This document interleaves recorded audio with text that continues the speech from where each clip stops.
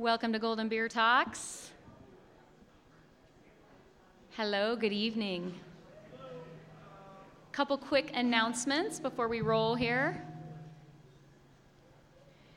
First, we want to express our gratitude to the Buffalo Rose for being such a great host and treating us so awesome.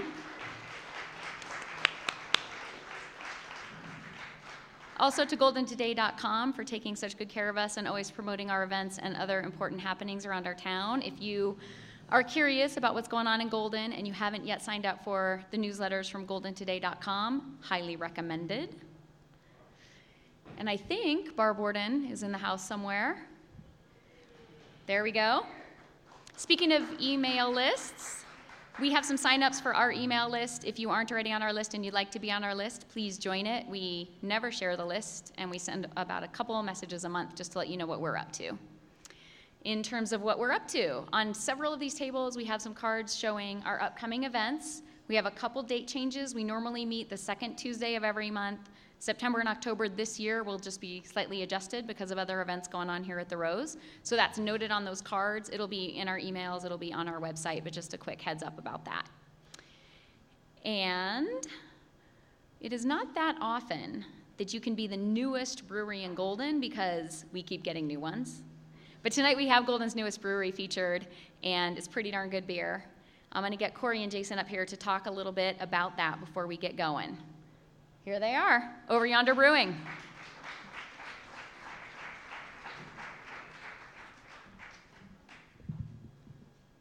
Hello, everybody. Thanks for having us. Really appreciate being here. This is the first time we've actually participated in something like this, so haven't really prepared anything, so I'm just kind of winging it here. But anyway, my name's Jason. This is Corey. I'm the owner and brewer of Over Yonder Brewing Company. Basically, the backstory of our brewery is I started out as a home brewer. Over 10 years ago, I just got started into home brewing after just acquiring a great appreciation for craft beer, drinking loads and loads and different types of IPAs. And then just decided at that point that I needed to do this and decided to homebrew and started from basically extract kits from a local homebrew store and quickly really fell in love and got very passionate about it and quickly started getting into all grain brewing and then more and more recipe development over the years. Then got heavily into entering homebrew competitions to get feedback and just be able to help myself with recipe development and all that kind of stuff. So yeah, just really got passionate about it and started just constantly doing research, either online, reading books, YouTube. YouTube's amazing, by the way. You can almost learn anything on YouTube. Okay, sorry. So yeah, but just at that point, getting really good feedback from friends, family, and just good beer tastings around with my beer, that I decided that maybe opening up a brewery would be a good option for us. We took 2 attempts at it with failure.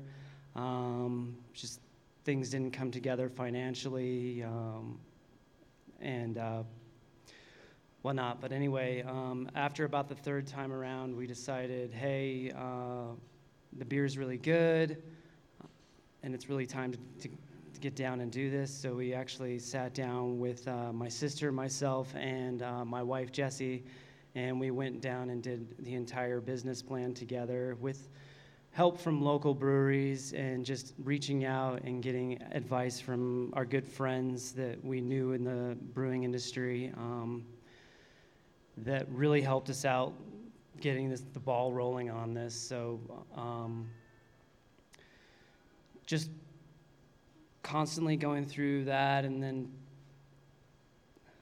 entering competitions after that and then going through all that again. Just got down into it and got the brewery going. So I apologize that I'm not on point here, but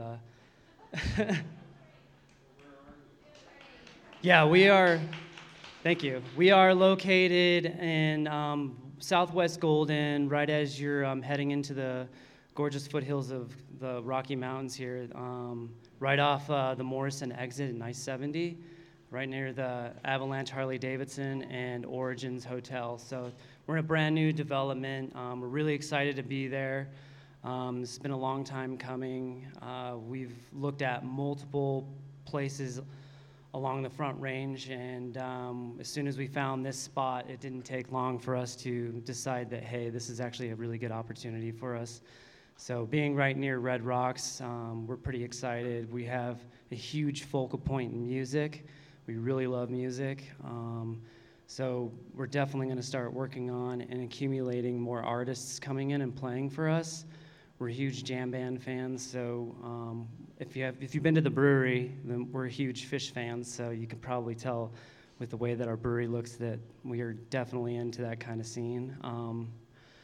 But yeah, we're open to all kinds of genres. I'm into all kinds of different kinds of music, so we just love music in general, so we're very excited to feature that in our brewery and grow along the way with that. We also are very passionate about our beers, and my number one top notch about actually owning a brewery is brewing quality beer. For me, that is a huge thing. I just really get down into the science of it and just want to be able to produce constant and consistent good beer. The two beers that we have here today, the American Wheat, which is a wheat beer that we actually dry hopped and brewed with lemon drop hops. So it kind of has a nice lemony twist to it. It's very good for the summer months. It's a really good hot summer day beer. You could drink a number of them and still, yeah, it's good beer. But the other one that I brought was Citronade, which is a beer that I developed over the course of 3 to 4 years of just consistently brewing and dialing in the recipe. That one started out actually to be a pale ale, but when my gravities hit too high and my hop dosage was also too high, it just turned out to be a really good IPA. So I decided to make it an IPA and continue to develop the recipe. It was also, at the time when I was first developing it, to be an oatmeal pale ale. So I had added rolled oats along with some Golden Naked oats, which are actually malted oats that contribute a little bit of nuttiness and berryness to it. So I've kept that in the recipe, and then I've just worked on the hop dosage, and that one's all got, the entire beer has citra hops in it. So it's got plenty of citra hops in it. It's got a really nice malty backbone, kind of has a little bit of a granola effect in the backbone of it. So it's really good after a nice hike. I really enjoy it and can't drink enough of it. So anyway, yeah, that's for the beers, and then we have plenty of other good beers at our tap room that I really like to focus on. I'm a huge IPA fan, so we definitely have a few of those on tap now. And then definitely working in towards getting some darker beers on tap for the fall month. So we're working on an Imperial Stout. Oatmeal Stout will be coming up, and then we're actually going to be partnering with the coffee shop that's next to us, Launch Coffee and Spirits, and we're going to be developing a blonde coffee stout. So it's going to have a little more of a blonde base look to it, but it'll also have a coffee feel. So it'll taste almost like a stout with coffee in it, but it won't look like a stout. So it's a fun little experiment recipe we're working on. So pretty happy to be working on that one. But anyway, enough about the brewery. If anybody has any questions, we can get started on that. You guys will be here for a while? Sure. Yeah. All right, thank you. Drinking beer. Thank you, guys. Cheers.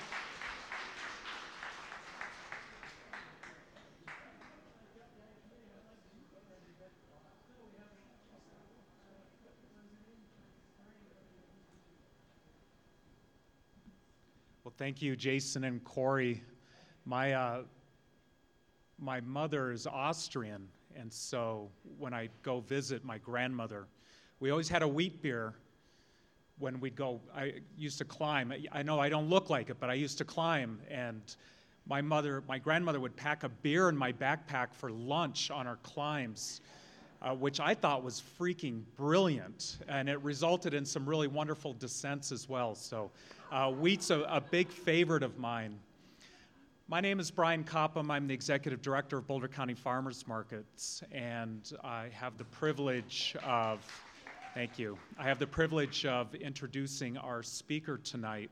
And I feel like this introduction is good anytime. There's no great time for it, but now.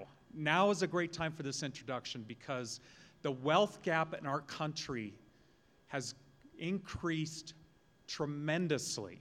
And at the same time, our farmers are running on the fumes of subsidized agriculture. And those individuals who are just mad enough to think that farming is actually a good idea. That is not a system that is going to carry us into the future, and it's not one that has worked for us in the last 70 years. And this really hit home for me when I thought about my time, I won't say my youth, but my time in the 1990s, the early 90s, when all of my friends in college were running off to Wall Street to emulate that hero of all heroes, Gordon Gekko, the character in Wall Street, the movie, who is absolutely just after his own financial gain. That was a challenging time and an interesting time reflecting on it now, but it's good to know that at that time, there was one individual who was twisting and tugging on this thread of thinking, can't our financial system actually work for everybody and not just a few? That individual, I'll read the list here. I'm not there yet. He coined the term patient capital and B Corp long before such things became mainstream. He worked as the chairman and CEO of Investor Circle, one of the oldest angel investment networks that put hundreds of millions of dollars into several hundred ventures since 1992. He was treasurer of the Jesse Smith Noyes Foundation and pioneered mission-related investing. And if you don't know what that is, please ask, because it's really fascinating. He was the founding chairman of the Community Development Venture Capital Alliance, affectionately known as CDVCA. I'm just kidding. Nobody affectionately calls it that. It's just a very strange acronym. And in 2010, he wrote Inquiries into the Nature of Slow Money, Investing as if Food, Farms, and Fertility Mattered. This first book sparked a movement across the nation, putting tens of millions of dollars into hundreds of local and organic food operations. This individual, of course, is Woody Tesch, the chairman and CEO of the Slow Money Institute. Since that time, in late 2017, Woody finished his second book, Soil, Notes Toward the Theory and Practice of Nurture Capital, which one early reviewer calls Walden for the 21st century. The book is groundbreaking not just in its content, but also in its format, with a mythic poem at the front. Think of Iliad Light at the front of the book, and photos and essays of local farmers and entrepreneurs who are making this happen at the back of the book. So please help me welcome the man who Utne Reader named as one of 25 visionaries who are changing your world, and someone I'm very honored to call a friend and a colleague, Woody Tesch.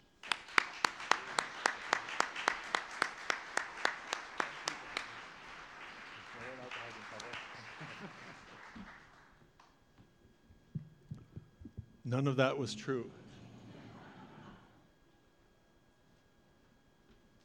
but maybe it sounded true after a beer or two. All right. I guess I have to stand. I'm going to take this out. No, I think I'll do that maybe. Yeah, right. I'm remembering what we're doing. So thank you all for having me here. I don't know if Brian actually said this. The Slow Money Institute is based in Boulder. It's a very small NGO. We're 10 years old. It started after my first book. I wasn't trying to start an NGO, but this little movement started, and I'm going to tell you a little bit about it. To start off, we have a 3-minute video, and it's about what we're doing in Carbondale. And the one thing I have to tell you when you look at this video is ignore all the numbers, because it's 2 or 3 years old footage, and there are more people, more dollars. You'll hear something, we're the only club in the United States doing the, well, now there are 3 of them, so don't worry about the numbers, just feel the energy and the concept. So why don't we just go ahead and play that, and then I'll follow up. Because of the gap that needs to be filled. These young people in this valley are amazing entrepreneurs, hard workers, committed to the land, to bringing the soil back to life, and committed to bringing food safety to this valley. Being a part of that, it excites me a lot. And plus, I get a lot of good food. We got the money to build this through the Two Forks Club's Slow Money loan.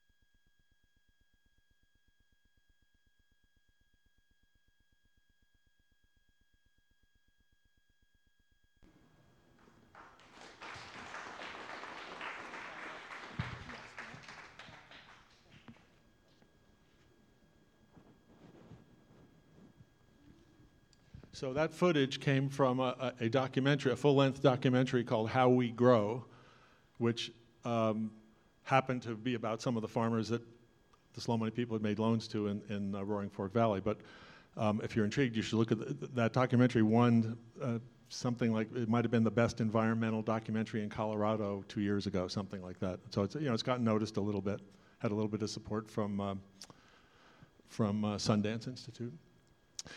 So as I said, the numbers are all outdated in there. So that particular group now is up to about they've raised over $300,000. I think they've lent out about, I should say I'm a member of it, maybe $250,000. And what I'm going to do is I'm going to kind of go back now. What I'm really here to talk about tonight is that model, but with a different name, called SOIL, Slow Opportunities for Investing Locally. That's an acronym. Okay, just checking, I know after a beer or two, acronym recognition definitely, goes down. And the reason it has a different name is because that was kind of the beta. That was kind of where we tested the idea. This idea of people donating money in and then making 0% loans.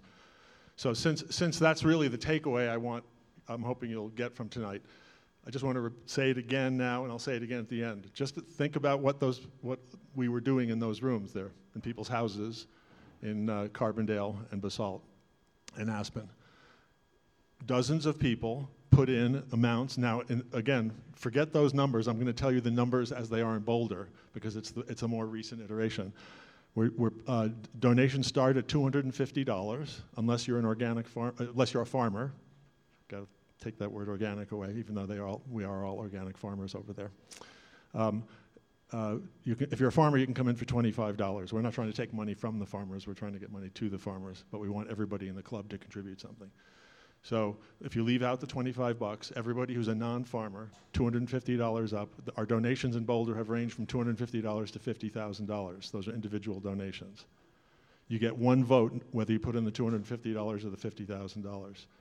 And members are making 0% loans to local farmers. In Boulder, we've been up and going for about a year and a half, we're coming on our second year now. We've raised over $300,000 in Boulder. We've lent out over $100,000. We've just hired our first staff person who's here, Kim Wurst. If you have questions, you should talk to Kim after. Brian, who introduced me, is on our executive committee. Tana Schultz is here, who's on our executive committee. And just think about that for a second. It's so simple that it's easy to forget that it might be, important. People putting in anything from $250 to no upper limit, $50,000, and getting one vote on who's going to get a 0% loan. And then you say, why 0%? We'll talk about that later. This model came out of, I'm now going to do a very quick PowerPoint. It's maybe 8 slides, something like that. Just to give you an overview of where this idea came from. It came out of the slow money movement, which Brian alluded to. After my first book came out, it kind of sparked with a bunch of people, and before we knew it, there were dozens of groups, and all of that activity is completely unstructured. That's why it's a movement, it's not a fund. There are no transaction fees, there's no fiduciary involvement of any kind. Does anybody here work in the financial services industry? Okay, we're good. No, I'm just kidding. So yeah, I sometimes use the playful phrase, as non-fiduciary a way as possible, right? Meaning it's the opposite of giving your money to putting it into a distant market or giving it to a financial professional or putting it into an ETF or something like that. We're taking our money directly and giving it to local farmers. The numbers you're going to hear a number like $73 million. Just to give you an idea of the scale, then I'm going to blow through these slides because we don't have a lot of time. I just trust just let me kind of run through it. But since slow money investing started in June of 2010, more than $73 million has gone to around 750 farms and food enterprises around the country in about a dozen, roughly, we say dozens of communities, but if any of you know what a network is, there are higher functioning ones, lower functioning ones, but it's a lot of activity. It's a lot of stuff happening around the country. We're 10 years old, and we are now trying to figure out how we can grow more in the second decade, given the severity of the problems, some of which Brian alluded to. And it was interesting in his introduction, he started, when he got into the meat of it, I think, talking about wealth inequality. And then he got into the farming part. So there are 2 parts to this. There's the food and farming part, which is pretty obvious what that is. There are all kinds of reasons there: soil fertility, carbon, climate change, healthy people, soil erosion, toxics in water. It's just a whole bunch of things that are the industrial system that Brian alluded to was not designed to address, and therefore is not addressing, or is addressing in a destructive way. So there's all the food stuff, food and farming stuff, and then there's the money part. And I'm guessing some of you have heard about slow food. How many people here know what slow food is? Some. So their big annual event was just in Denver a couple of weeks ago. So there's the food part, but then when you add the money part, the whole thing kind of bumps up to the next level. And the question of directly putting some money to work in the local community in something that you innately believe in, that you do not need an expert to tell you is valuable.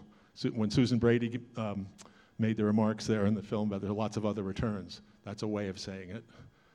I mean, to me, that doesn't even say it enough. It's beyond returns. It's about direct relationships, connecting to one another, places where we live, and to the land. What's the return on that? You don't need to have a return. It's beyond return. So, so as I blow through this, just keep in mind that almost all the money that has gone through Slow Money since 2010 has gone through with no structure at all. In meetings like this, where you might have a few farmers up pitching, or it could be a microbrewer, anything that's involved in food production and distribution and consumption in a local area.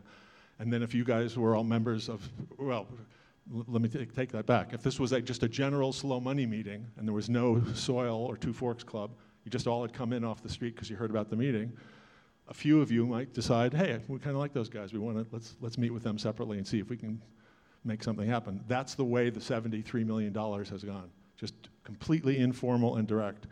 And the reason for coming up with this model of the donations and the 0% loans is our attempt to say, what if we could just drop a little structure into this little magic thing?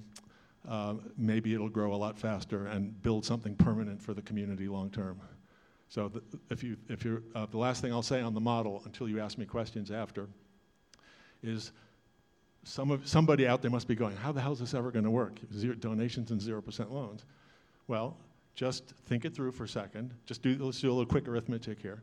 So let's say you got $100,000 a year coming in the top of the funnel, and you have expenses running the club, and you make some loans. Whatever that amount of loans is, let's say you loan $65,000 a year or $70,000 a year. Some of those loans are not going to pay back, but most of them will pay back. There's 0% loans. All you're trying to do is get the principal back 3 or 4 years later. And so if you keep doing this for, I'm going to scare you, a generation, a long time, slow money, long term, think compost. Financial, that is not a joke. I'll tell you when I'm telling a joke. So think of it as the opposite of venture capital. The absolute opposite. So nurture capital, opposite of venture capital. Instead of shooting for the moon and trying to make 100 times your money in 2 years and all the other things, this is the opposite of that. It's putting money, we talk about bringing money back down to earth. You have to think long term, and you have to believe that if enough of us do this and we stick with it, a generation from now we'll have a whole bunch of these community-based structures in place for building soil fertility and healthy communities. You can tell that I didn't rehearse this also. So, well, it's hard in 20 or 30 minutes. It's kind of hard to know. I'm just trying to give you a feel. But I would say the only other piece I would give you, kind of a macro piece, is that there are no organized funding mechanisms for local food systems in the United States. Just think of how amazing that is. If you look at philanthropy and you just look at the whatever it is now, $700 or $800 billion of philanthropic assets and the $50 or $60 billion a year that gets granted by professionally managed private foundations, and the few $100 million, several $100 million that gets given by individuals every year to churches and schools and disaster relief and all that, almost nothing, you can round it down to zero, goes to sustainable agriculture or local food systems. It's just not seen as a philanthropic priority. And there are a lot of reasons for that, if we can talk about later if you want, but that is the fact. So part of this is just addressing something that needs to be addressed. If you believe, let's do a quick straw poll here. Be honest. How many people think it's important to have more small and mid-sized organic farms near where they live? All right, I don't know if you were really being honest, but I'm going to say you were. Okay, so where's the money going to come from? You can shop at the farmer's market. You can belong to a CSA. Those are great things. And it's not enough to really help the new generation of farmers get going. They need working capital. They need to build a hoop house. They need to do things. So that's the big picture.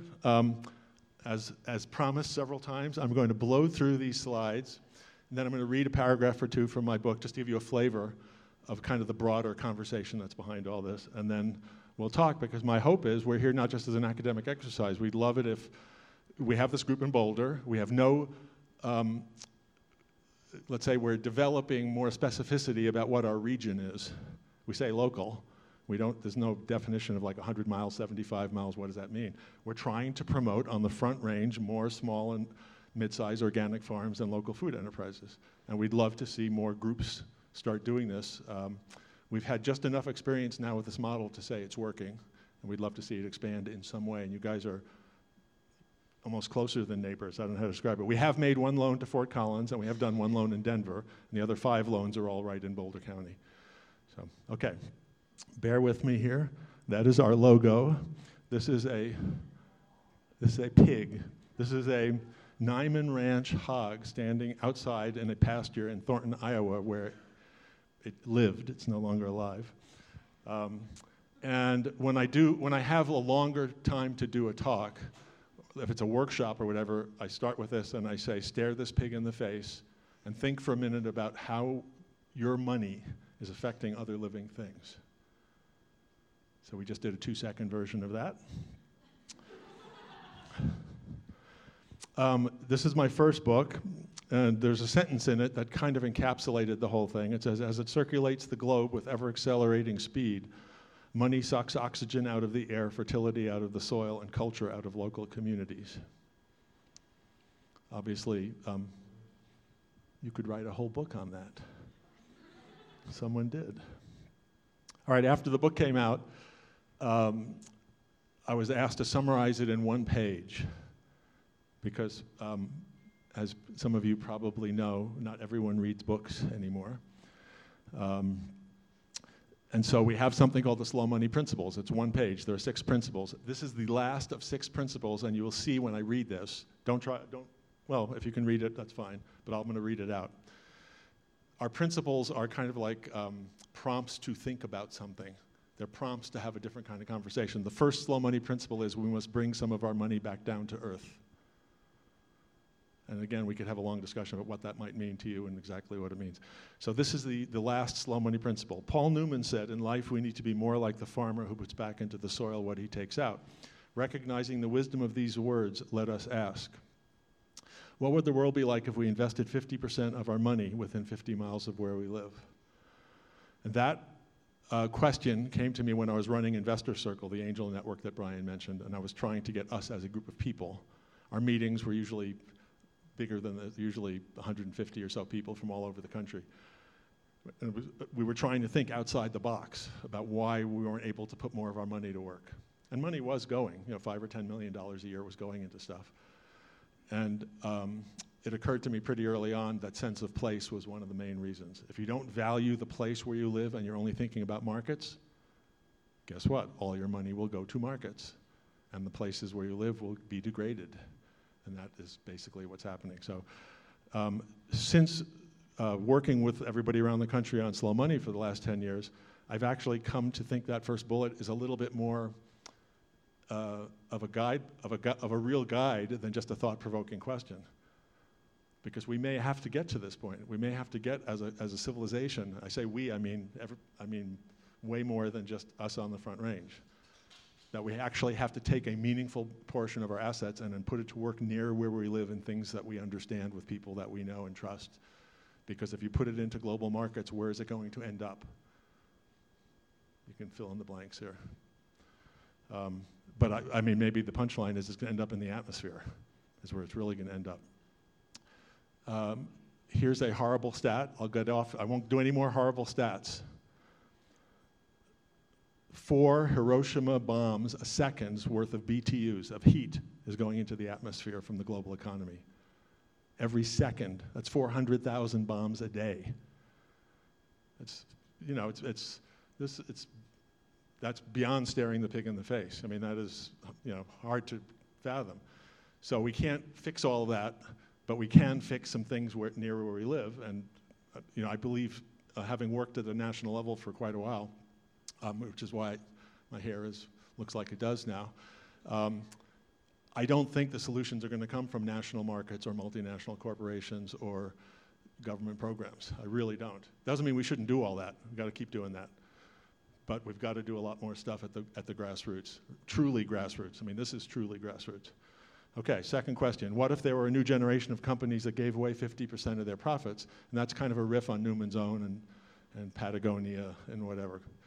And then the last one is, what if there were 50% more organic matter in the soil 50 years from now? So those are like 50-50 things, because I really kind of feel deep down that, like, what are the odds we are going to pull the rabbit out of the hat? Probably they're not any better than 50-50 at this point. But we got to do everything we can. That sounded kind of somber. I apologize for that. This is my second book. I'm going to read a paragraph from it, I think right now. So this is offered in the spirit of zooming way back and letting yourself kind of feel how radically different our approach to money and investing has to be going forward. Not with all of our money, with some of our money. This is not about numbers, doing these numbers versus doing those numbers. This is about reaffirming the primacy of words over the claims on our attention made by numbers. Reaffirming the primacy of relationships over the claims of transactions. Reaffirming the primacy of nutrition over the claims of cheap calories. Reaffirming the primacy of places over the claims of markets. Reaffirming the primacy of generations and seasons over the claims of milliseconds and algorithms. Reaffirming the primacy of putting back in over the claims of taking out.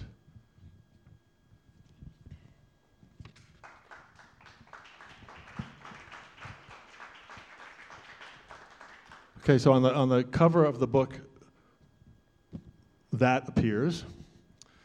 And I hope some of you will notice that it's a little bit of a kind of a figure groundy thing, right? If you take the word soil and make believe it was on a hinge and you fold it down, it almost makes the number 2017, not quite.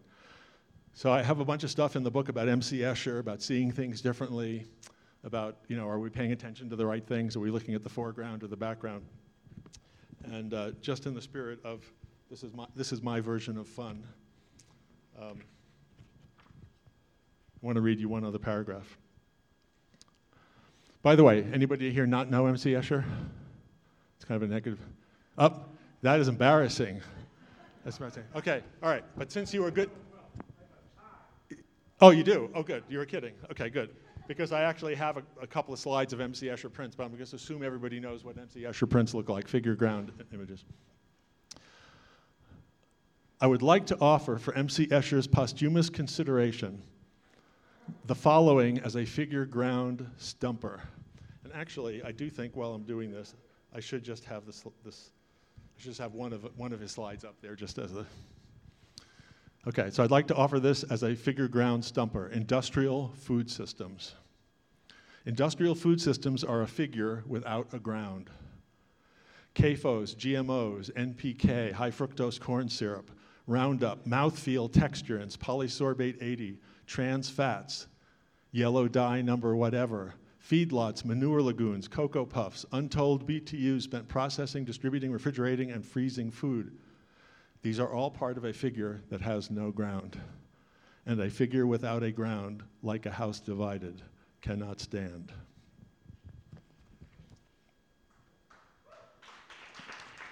All right, almost done. How am I doing on time? We're kind of okay? Where's Karen? She was going to 5 minutes? Good. All right, so I and the two books and the early adopters, people started have sparked a conversation around the country. It kind of looks like this. You know, it's not, it looks like this. It looks like you guys. You know, it's groups of people coming together in communities all around the country. We've had 5 national events. Anybody who's ever organized a big event knows why we've only had 5. It's a bitch. It's really hard. That big audience there on the upper right is Joel Salatin speaking at the last of our national gatherings. We had Wendell Berry there, Vandana Shiva. Those of you who know those names know this is kind of the A-list. There were 800 people there. That was our biggest. So it's a bunch of people getting together in various settings to talk about this, and if it's a local meeting, which most of them are, decide, can we do something here? The tally at the moment is 16 networks, 12 investment clubs, over 30,000 people have signed those slow money principles that I referred to. It's more than 73 million now invested in 748 deals. Tens of thousands of people have come to our events. And we've had lots of testimonials. I put Bill McKibben on here just because he may be the most obvious national figure that you would like to bless you in something like this. So he said slow money is one of the keys to a healthy future. And this is the last slide, which I've already talked about. So the thing we've come to as a kind of a pathway to our second decade is this idea of donations and 0% loans. And I just want to come back to that model. I'm about to stop. And just say, remember, for me as putting my social entrepreneur hat on, meaning that not just writing and talking, but trying to get something to happen. Get something to happen. The challenge in all this is how do you build capacity? How can you make something happen that will have some oomph to it long term? So if you get a whole bunch of people excited, everyone does something for a year or two and then it peters out, that's not a bad thing, but it's not good enough given what's going on. And so the idea of donating capital so that it stays in, you get a tax deduction the year you put the money in, that's your only financial return. The money stays in, and then you participate in lending the money out over many years, and you just keep doing it. Eventually, if you can get 100,000 plus coming in at the top every year, in Boulder our goal is $250,000 a year from 150 people. We're not there yet. It's an arbitrary goal, I'll be the first to admit. Just a target. But the idea is if we keep doing that, 10 years from now, 15 years from now, 20 years from now, there'll be millions of dollars in the pool and we'll get to have some fun. And in the meantime, we're helping a bunch of small farmers, which is fun in itself. So I think I'm done. Thank you all for listening, and I look forward to answering questions. Thank you very much, Woody. We'll take a 5-minute break, 5 to 10 minutes, and we'll come back for Q&A. Thank you.